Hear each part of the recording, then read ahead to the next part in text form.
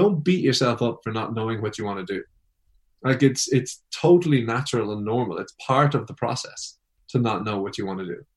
And so that's one thing I really want people to take away. If you feel like you're not on a path because you're jumping all around the place, that's you are on the path. That just happens to be the shape of your path.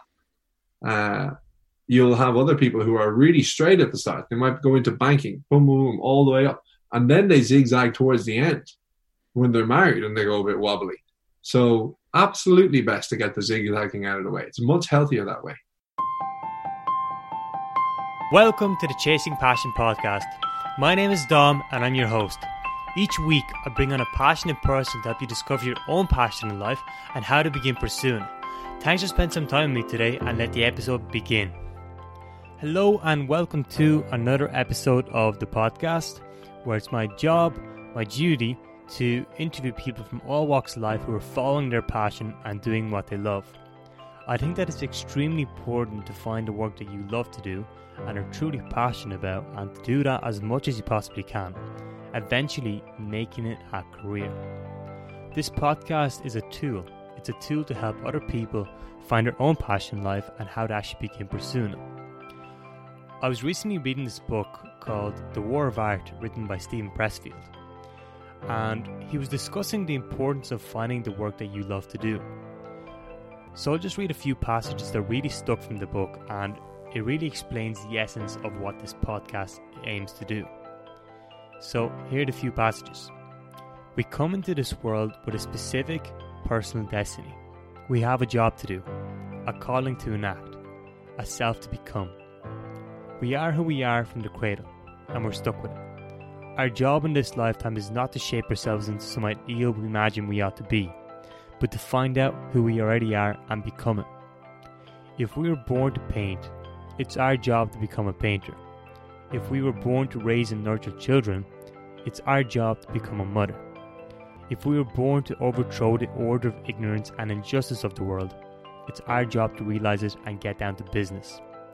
If you were meant to cure cancer, or write a symphony, or crack cold fusion, and you don't do it, you not only hurt yourself, even destroy yourself, you hurt your children, you hurt me, you hurt the planet. Well, I think the goal of this podcast is to do exactly that, is to expose yourself to various careers, ideas, passions that exist in the world, and maybe, just maybe, something resonates with you and is something that you want to try. In the end, you have to do these things. You have to try it. You have to take action. Otherwise, you will never know. And this week, we're joined by Mark Maxwell, who is the founder of GradLife. GradLife is helping recent graduates and people in their 20s find their ideal career. The name GradLife comes from the belief that the start of one's career should be among the best, most educational and adventurous years of a person's life. Mark is on a mission to help people launch their career leaning against the right wall. But how did all of this actually begin? I think Mark has an incredible story, and it's really, really fascinating, and he'll dive into it at the start of the podcast. But I'll just provide a quick glimpse now. So he was initially pursuing a path of becoming a professional rugby player, but at the age of 18 he actually died and was clinically dead for about 20 minutes. As a result, it has completely shifted his outlook on life, and he will share the lessons he learned throughout the podcast. And you can find more about Mark and what he's up to by visiting the website mrgradlife.com. So that is mrgradlife.com. You can follow him on social media by searching GradLife. He also has a podcast which is called the GradLife Podcast, and he wrote a book, and the book's name is Debt, My Guidance Counselor. Thank you so much for listening to this week's episode, and without further ado, here's Mark Maxwell. Mark, welcome to the show. Thank you very much for having me. So I guess we can go into many different directions, but I guess the good way to start off this interview is perhaps you could tell your story, because I think you have an incredible story, and could you just share that with the listeners? Yeah, for sure. So my name is Mark Maxwell, and I kind of have two jobs. I run a company called GradLife, where we It's linked to career guidance, I guess, where we would help young people between the age of maybe 18 and 30 figure out what they want to do and then get into a job that will suit both their values and their capabilities and interests as well. That was born out of basically career guidance being crap and people not having a clue what they wanted to do. So that's one. And then secondly, I work for a company called Fivetran, which is a kind of tech company that's growing pretty fast internationally. And I run the London office for them. So that's good fun as well. I'm 28 years old, and I guess my story becomes interesting at probably age 18. So up until the age of 18, all I wanted to do with my life was be a professional athlete, to be a rugby player. And I used to train like crazy for it. And I was in a school that had this exchange program with another school in Australia. And I figured that a really good thing to do would be to take advantage of that exchange program, go down to Australia, and basically train like crazy and try to become professional. So I did that. I went down and I trained for 7 hours every single day on a pretty insane training regimen. And I'll spare you the detail, but basically I was training way more than anyone ever should, and way more than most professional athletes, if any professional athletes probably do. I just completely overdoing it, basically. So 7 hours a day total, and to the extent that if I wasn't going out at night, I'd wake up at 2 a.m, set an alarm, wake up and do core and push-ups and that sort of thing, and go back to sleep half an hour later. So it was pretty crazy. So did that regime for about 7 months. And then one day while I was traveling New Zealand with my friends, I fell asleep on the back of a bus and actually ended up going into cardiac arrest. So my friends noticed this because I was lying there normally like asleep, and then my whole face went completely blue, and they were like, "Geez, something's actually really wrong." And they thought I was snoring really weirdly, really loudly as well, and they thought I was just joking. So they started like throwing stuff at me to wake me up, and things were like bouncing off my head but not waking me up. So at that point they realized something was really wrong. So they went back and they stopped the bus. They picked me up, carried me off, and gave me CPR. And thankfully there was a nurse on the bus as well. So she was able to give me like professional, proper CPR while the ambulance came out. An ambulance came out. They gave me 6 shocks of a external defibrillator, and that still didn't really work. They put me into the ambulance, gave me 6 more shocks, all but guaranteeing me brain damage when if I ever woke up. I probably had like a 2% chance of ever waking up and surviving it. And brought me back to the hospital and put me into a coma for a week. So up until day 4, it really was hit or miss as to whether or not it was going to work out positively or not.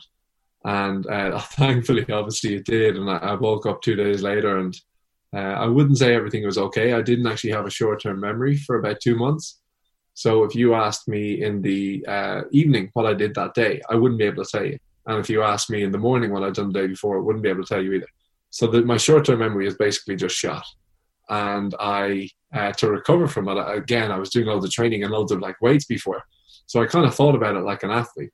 If I wanted to build up my arms, I could do curls, do my legs, I could do squats. If I wanted to do a short-term memory, I could do learn a language. And that's like resistance training for your brain. Now, it turns out that's actually like a proven concept. I had no idea.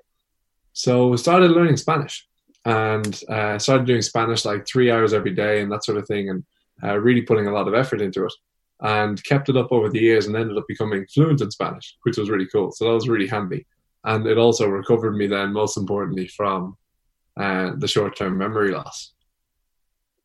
So recovered from that, and like, to be honest, it was like probably a 5-year journey getting back to full physical, emotional, psychological recovery from the whole thing. And obviously, when something like that happens to you at age 18, the idea of thinking about life and death at such an early age is pretty strange. But it was something I was really forced to do. So it actually ended up really serving me. And when I finished, I finished the year down in Australia, then came back and did commerce in UCD. And as soon as I finished that, I went down and worked in an investment bank for 2 years in Sydney, then moved to Google Sydney for 2 years, and then came back and started grad life. And a few months later, decided to do grad life in the evenings and have Fivetran during the day. So that's pretty much a fast version of what's brought me up to this point now. Yeah, I mean, the first time I heard this story, you were speaking at the IGN event, and I was just amazed. I was like, "Wow, I can't." I'm like, it's truly incredible, and like everything you're doing now is just inspirational. But how did grad life actually come to be? I know you started grad life after all that happened, but like, what was the initial spark? Why did you decide to? Okay, I wanna be a guidance counselor. I wanna like work in that kind of field. Yeah, it's pretty interesting. So when I was in college, when I was in commerce, like I don't know how many listeners will be in commerce, but like it's largely kind of presentations. Like you're doing a lot of maybe a couple of essays and all that sort of stuff, but probably half your marks or more are going through presentations. And I was very lucky. I was probably the best skill I had. I only had two things going for me. One is I was good at presenting, and two is I was good at picking people who were good at doing the other stuff. And so I wasn't very like all that smart, but I would have good teams, and there'd be people who would give me A grade work, and then I would go and do a good presentation on it. If it was my work, it would have been like C grade, but I managed to get A grade work and present it, and therefore get good grades in commerce. And so I always thought of myself as like, oh, I'm someone who can do well in business. And then I got a job in an investment bank, which is really prestigious.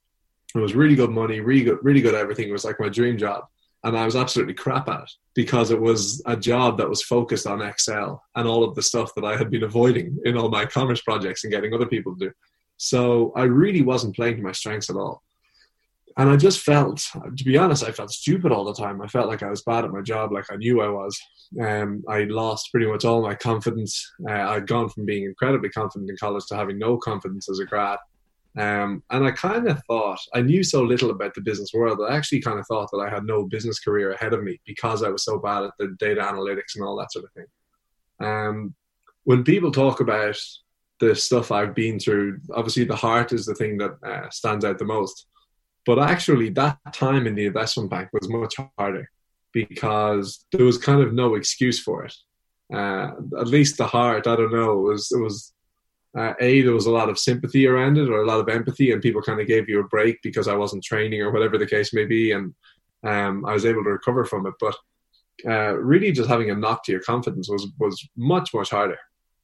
And I guess there was two pains. One was, why was I there in the first place? How had nobody said to me, you won't be good at that, you'll be really good at that, you should go and do that? And why, like, how did I end up in a position where I just had no confidence and felt so bad about myself? And I knew that both of those pains were widespread. Most people didn't have great guidance, and a lot of people were in places they shouldn't be career-wise at the start. And so I just thought, well, hang on, like, if there's two widespread pains here that I've really felt quite badly, I'm going to go and help prevent people from ending up in that same position. And that was probably where the passion, like a deep burning passion, came from to get grad life going. And you know, when you work with all these people now, with recent grads, whatever, like, what kind of tools do you use? Like, how do you guide them, you know, to find their passion, or how do you find them to, you know, find their career, whatever? Because I think you have the impact model. I'm not sure. Yeah. So how do you guide people? Yes.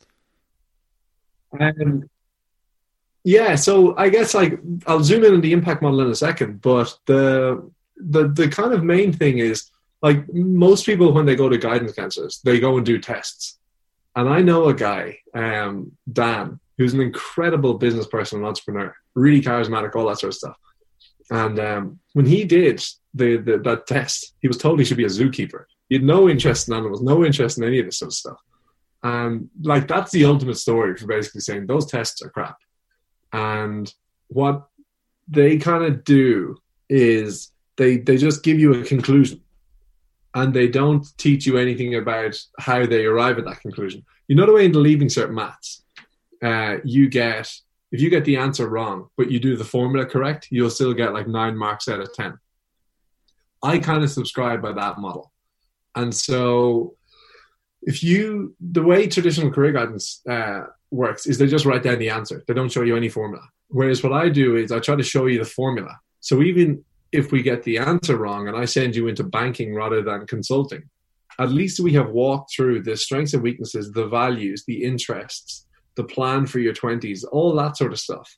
So that even if we do put you onto the wrong path, at least you know how we arrived there and where we might have gone wrong. And we can send you on another close by path, if that makes sense.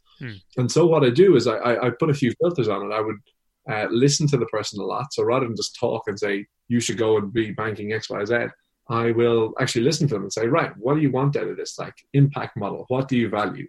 Is it intellectual stimulation? Is it money? Is it prestige? Is it purpose? Is it autonomy, like not having a boss? Is it culture and community? Is it travel? Now, you can't have all of those things at once. For example, money and purpose often offset each other. You could have 10 out of 10 purpose in a charity, but no money. You could have 10 out of 10 money in a bank or a hedge fund, but no purpose. And so choose what matters to you. You can't have it all. Choose what matters to you, and then think about, okay, well, there's going to be a certain amount of industries or companies that give you, say, 10 out of 10 money. And what are those industries and companies? Then what are your skill sets and interests? What do you want to be doing every day?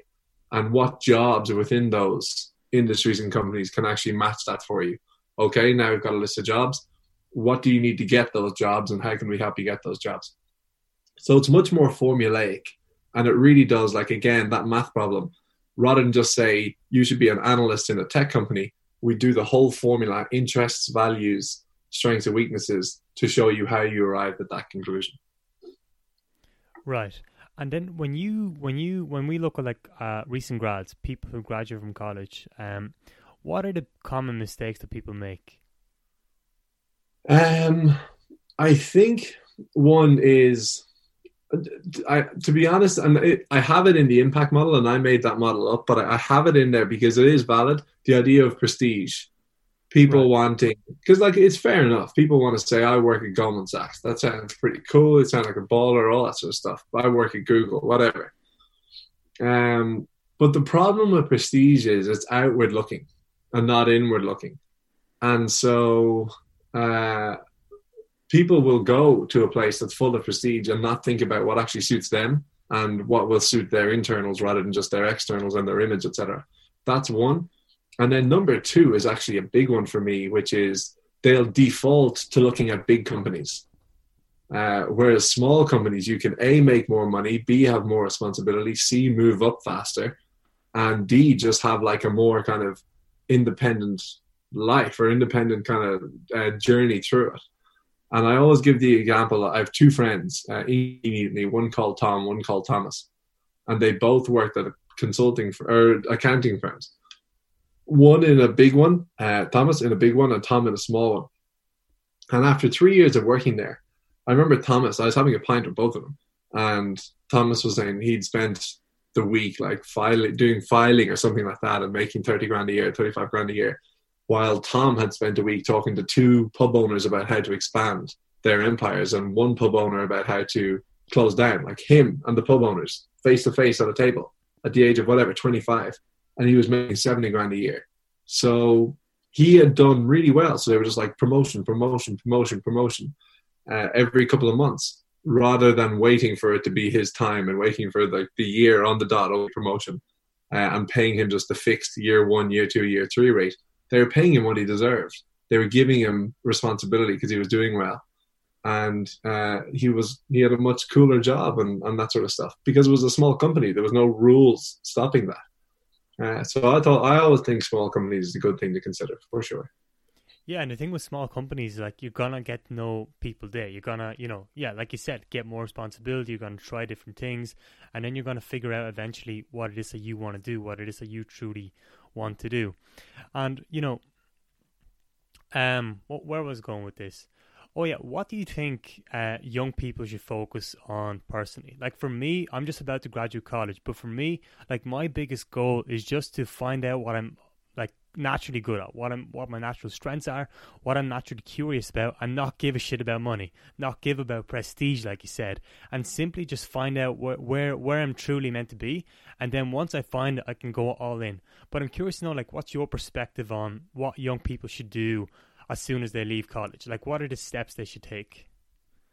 Yeah, so I would kind of like break this up into, like, I see life as having a couple of different chapters. Chapter one is search. Chapter 2 is build, and chapter 3 is kind of like rest and teach and like give back type of thing. And I find like people are often in a rush from chapter 1 into chapter 2, myself included.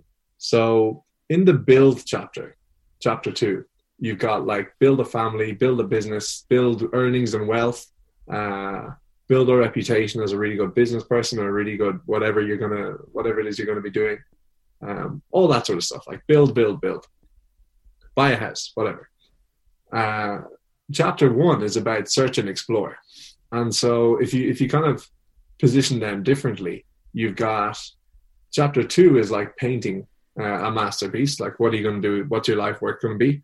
And chapter 1 is about finding the brush and finding the canvas. And is it going to be a pencil drawing? Is it going to be a sculpture? Is it going to be a painting drawing? Is it going to be impressionist? Or like all the different options that are available to you, finding out which one suits you the best. And that, I mean, there's such a range of things that can be. That can be, is my life's work going to be in business and commercial? Or is it going to be in the social sector? And is it going to be in politics? Is it going to be in art? Like, go and just find out everything about yourself. What are your values? Like, what is it that you want to do? And the rain, it'll just sway so much. So the laughable but true story that I have is that I went from an investment bank caring primarily about money and prestige to realizing those things didn't actually mean that much to me. And then for a while there, I wanted to be a priest. I wanted to be a Jesuit. And like, it only lasted like 2 weeks, but I was literally open to it. I was like thinking, hang on, should I go around the world like building schools? That would be class. That would be a really cool thing to do, because that's what Jesuits in my eyes did. And so you have to be open to whatever crosses your mind or whatever you think you might like. And I didn't go down the finance route in the end. I didn't go down the Jesuit route, the exact opposite way. I probably ended up somewhere over here or maybe here, where I do have a lot of social things going on at the same time. But just being open to whatever ideas come into your mind. And I think it's unfortunate in Dublin, maybe in particular. I can speak to two worlds. I can speak to Dublin or Sydney. I can't really go beyond that. But I think, to be honest, most worlds are similar no matter what city you're in. There's a lot of cultural pressure to conform and to make sure you have a good job and you can tell people you have a good job and yada, yada, yada, and making sure you're ticking certain boxes. Get outside of that. Get your head outside of that warp for a while or that kind of bubble. Once you do, because that bubble will prevent things going into your head that actually belong there on a global level. And so if you can get out of that bubble, you'll start allowing those things to come into your head and really actually find where you should be. So I think that's a key thing. Tying this all back into your question, what should young people do? They should get out and search. So physically get out and search, maybe do a bit of travel, see where they like, meet different people from different paths and get outside that social bubble. But then within themselves, search as well, and go and do your banking and realize you're crap at attention to detail, crap with analysis and maybe numbers or whatever it is, and that you really value a community-based culture in a company. There are 4 things I learned about myself in the bank straight away. And then I learned, hang on, I'm actually really good with the customers and maybe whatever else. That was probably the main thing. And so there were 5 key things I learned about myself, like internally straight away.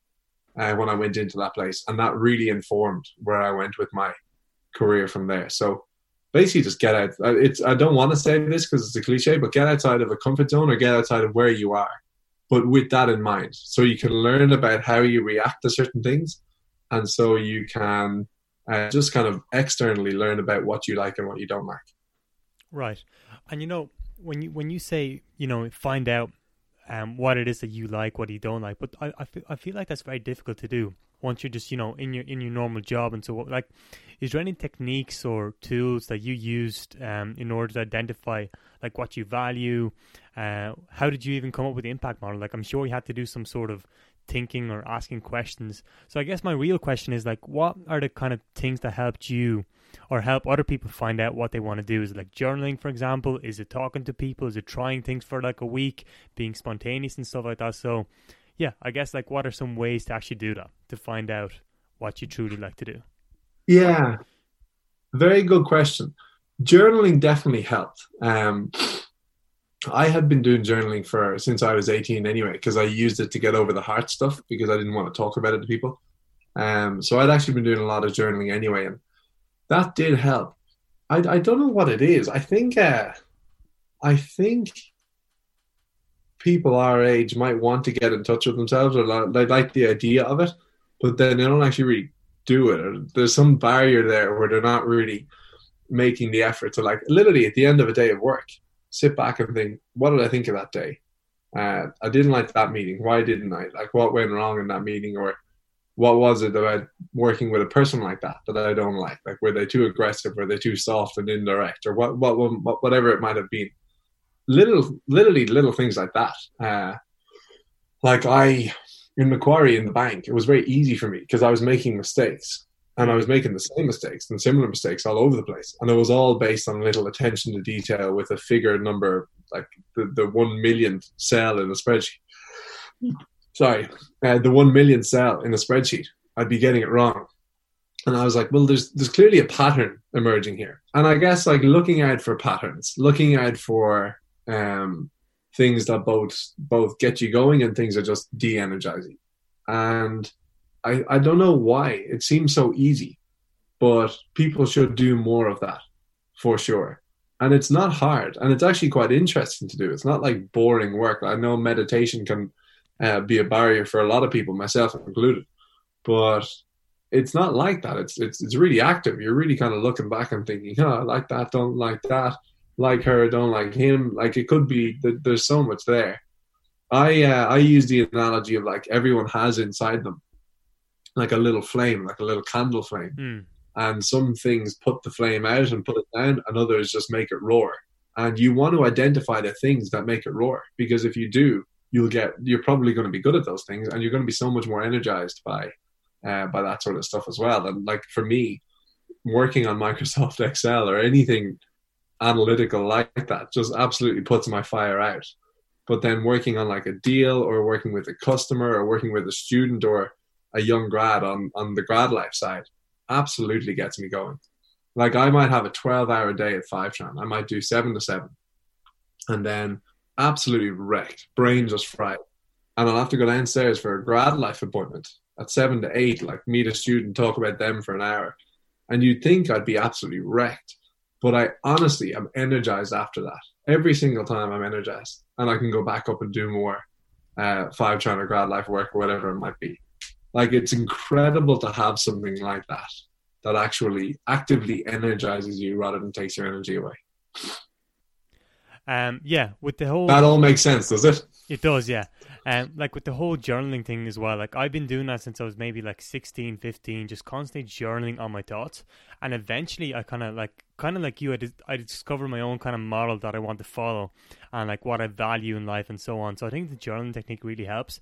And meditation, I think it's very useful because, like, when you sit down and meditate for like 10 to 20 minutes in the morning, you're going to, like, prepare yourself for the rest of the day. So, like, once you sit down, like, you're gonna have these different thoughts running through your head. Oh, I might do this, I need to do this, I'm stressed about this, and so on. But, like, if you calm yourself down just by following your breath, eventually you can do this throughout your whole day. So it's not like you're doing this for 10 minutes and you're finished. You're doing meditation for the whole day, which is really, really cool about the whole meditation thing. Yeah. And then when it comes to Fivetran and grad life, like, what's next for you? What are you working on currently? I don't. To be honest, it all seems like it's moving at a huge pace. So on the Fivetran side, I moved over to London last year on my own to set up the office there. So worked basically from home for 6 months, and now we've got 8 people in that office. So that's been really cool to get to move into management and lead a team and all that sort of stuff. And hopefully that story just keeps going, and hopefully we end up with like 100 people in that office, and it becomes a really big, successful story. So that's definitely the future for me in Fivetran. Like, I'm loving that. It's very, very exciting. And if people Google Fivetran, they're doing really well. Like, one of the fastest growing tech companies in the world, basically. And then with grad life, Fivetran is pretty busy. Like, it's always keeping me busy, and it's really fast and dynamic, and I'm fully into it. And I realized that it was actually stopping me from driving grad life to the point that I wanted grad life to be at. And over the last couple of years, as I did grad life, there have been a couple of people who have really added value to me, just advising me a lot. And thankfully, they've both now joined the team. So grad life is now a team of 3. And what that's enabled me to allow me and grad life to do is, for grad life's sake, it has brought in some new ideas and great experience. Like one of them, Ivana, used to run grad recruitment for Lidl in Ireland, and after, like, she'd been running the program for a year, and they ended up getting the best grad program in Ireland that year. So she's like an absolute weapon in terms of that stuff. And then Ollie is the other guy, and he's an incredible. I really like him, and he's going to be brilliant for grad life. So having those guys is good for grad life, but also good because it gets me out of the way. Like if I'm too busy with Fivetran, they can still keep going. The way I kind of look at it is, when you've got a project or a company like that, it's like pushing a piano up the stairs. And if you're not pushing and you're on your own, the piano's falling back. And there was always happening with grad life like that, because I was so inconsistent with it, because I was so busy with Fivetran. Whereas now with a team of 3, if I can't push, Ivana will push. If she can't push, Ollie will push. And we're always just moving it forward every day.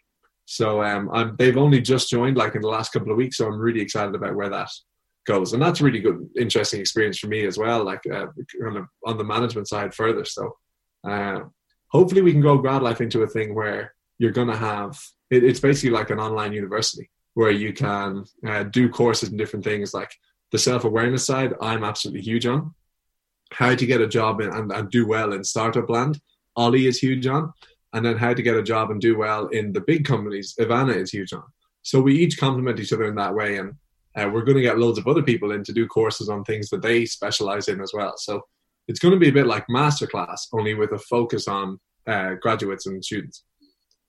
So that's really interesting. So like, I think you started off grad life with just your podcast, right? And now you're growing into this masterclass in a way. But so is that the main ultimate goal behind it? I guess you can do a lot more to it, but like have these kind of, like have a framework for people who are young and want to succeed but just don't know where to go, and they can just hop onto grad life and away they go. They'll figure it out. Yeah, that's exactly it. And then like there's loads of like at the core, we always just want people to avoid being in the position I was in with the bank.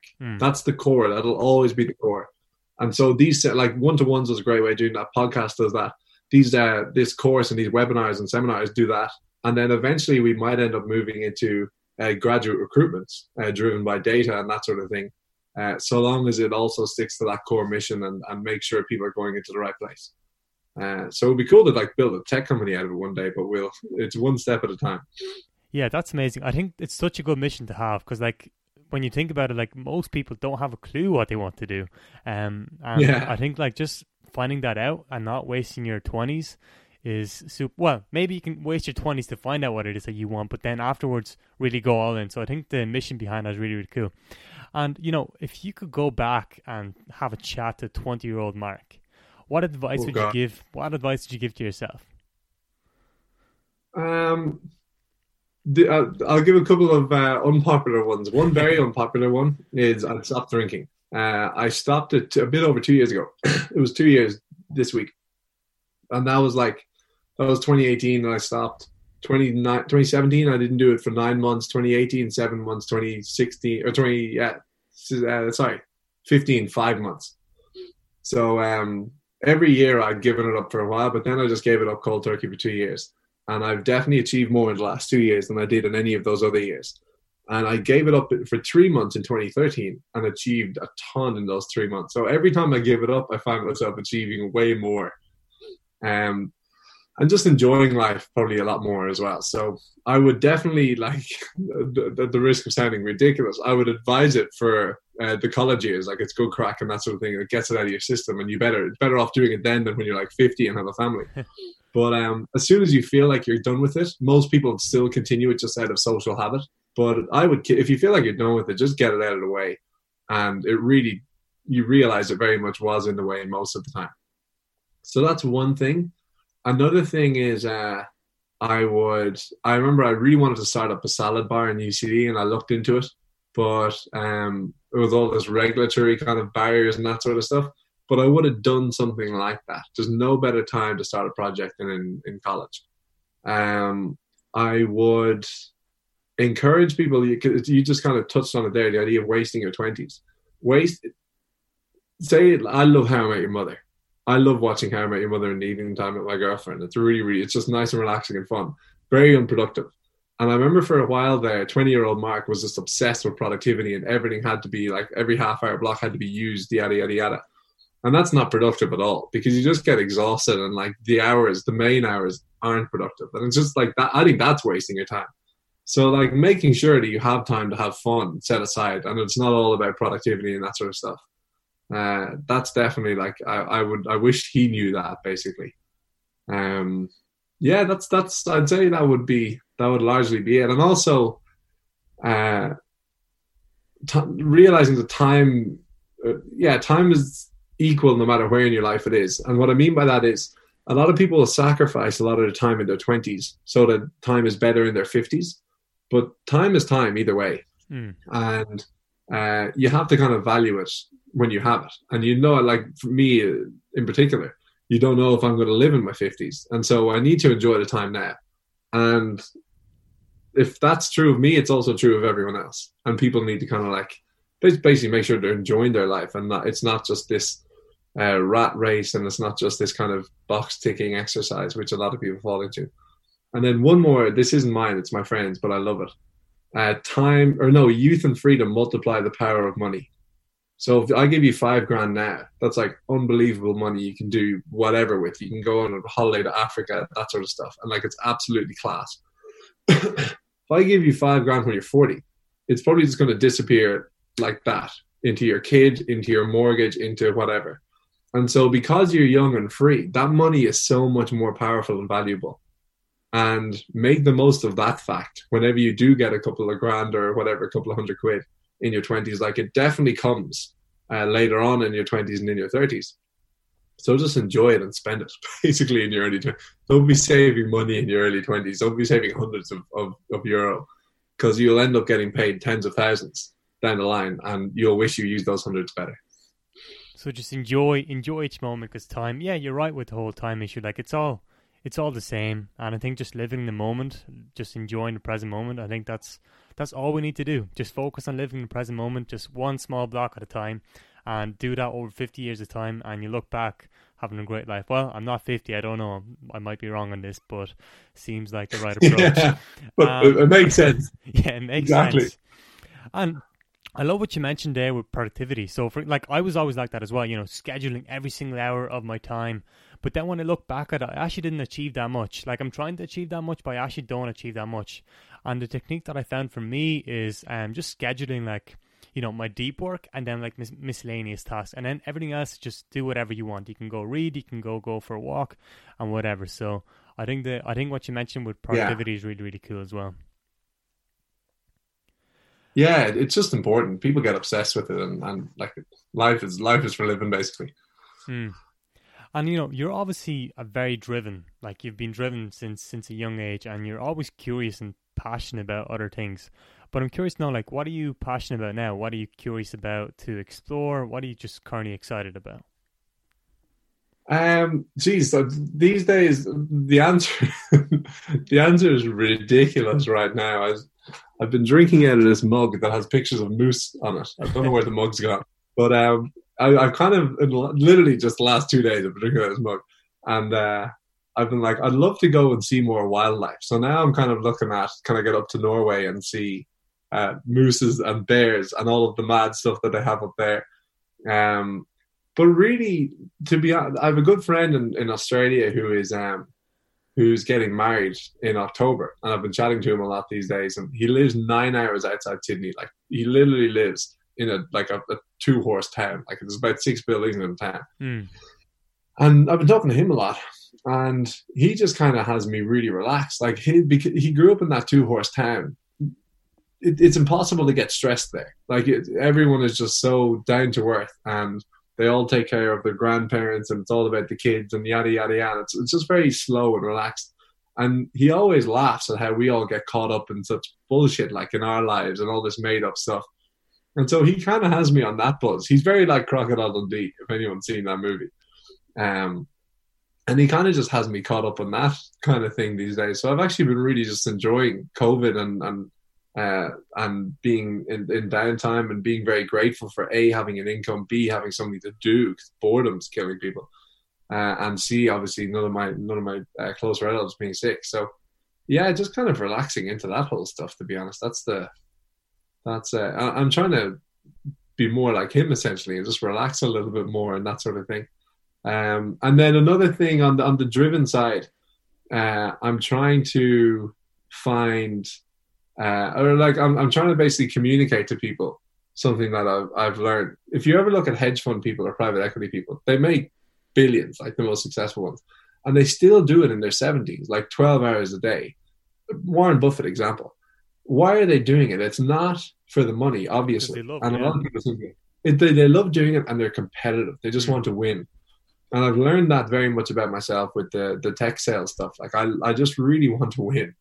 And it's such a nice thing to know that. And it just is the best thing in the world. When you kind of know what drives you and you can adapt into it. It's really good. Yeah, they're probably the main things I would say. And like, how does it? Because I heard you talk about tech sales before, and you genuinely do love it. Like, what is it about tech sales that's that you enjoy? Like, what do you actually have to do in the job? It varies. There's a lot of chaos, and it definitely varies per company. So some companies you'll have deals that would be like millions. Some like that's called like category 1, huge companies. In other companies, you'll have deals that are tens to hundreds of thousands, and then other companies you'll have hundreds and small thousands. So it kind of depends. Like if you're in category 3, you're going to be just doing loads of phone calls and all that sort of stuff all day. Category 1 is going to be very, very slow and probably going out meeting clients all the time and that sort of stuff. Category 2, which is what I'm in, doing like tens and hundreds of thousands. It's kind of like you'd have like 5 calls maybe a day with customers. You'd be learning a lot about different technologies and what's going on. You'd be talking to a lot of partners and that sort of thing. But we're in a company with 300 people, maybe 60 salespeople, and it's just nicely competitive. And who can do the biggest deals and who can do the best for the customer and all this sort of stuff. And I just find it very, very interesting. It's pretty cool. But in terms of what you do every day, it can be a little bit chaotic. So it's always hard to identify exactly what you're doing. You'll be doing learnings and trainings on the product and on competitors. You'll be obviously talking to customers, trying to build a pipeline and entice new people to come in and talk to you and do a demo and try the product. That they're definitely the main activities. But for some reason, I just find it really addictive. I don't know why. Yeah. But if you're in Ireland, to be honest, if you're anywhere in the world outside of finance and hedge funds and private equity, it probably is the job that would pay people the highest, definitely in Ireland by a mile, and in the rest of the world pretty much as well. So it ends up being like a fun thing that you do that actually pays really well. And would you say you should do that in a big company or a small company? Personally, small. In big companies, they tend to cap the commission. So if you do $1 million, like say the commission is 10%. If you do $1 million deal in a small company, they'll pay you your $100,000. Whereas if you do $1 million deal in a big company, they might have commission capped at like $20,000 for that month or that quarter. And so you can end up making way more in small companies. In big companies, they're going to have a lot more processes around everything. Small companies, they won't. You can just take your credit card and take someone out to lunch and off you go. So there's little changes like that are quite different. So for me, definitely small companies, but for other people, big companies. In big companies, you might have literally a script as this is what you have to say. Small companies, you just go out and figure it out yourself and do what you need to do to get the deal done. And in the actual word tech sales, I see you need to. Do you have to have like some sort of understanding of tech, of I don't know, programming maybe, or like what are the skills required in that job? And I guess, and how do you actually get a job in tech sales? The skills required are it's communication. It's all communication. Nothing that technical, to be honest.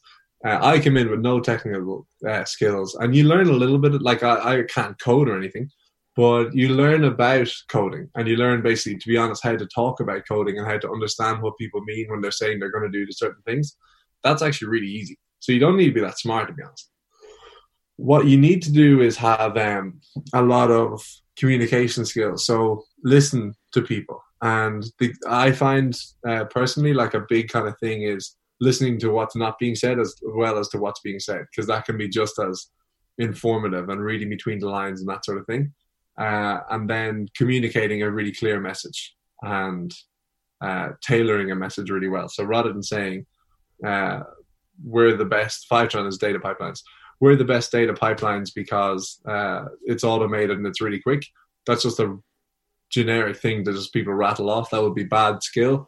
Whereas a good skill would be, we're the best data pipelines because we'll bring Salesforce data, like you said, and we'll bring that exact table over in this exact manner, and like customizing the message for that person.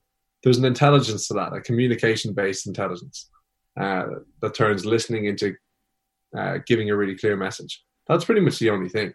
So a lot of people who you think in college are like fecked in real life because they're really social, always having the crack and that sort of thing.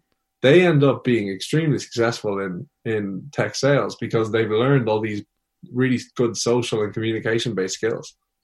And like, how do you, let's just say you do have good communication skills, let's just say you are a people person, how do you get into it? Like, if you have no college degree, or do you have to have a college degree?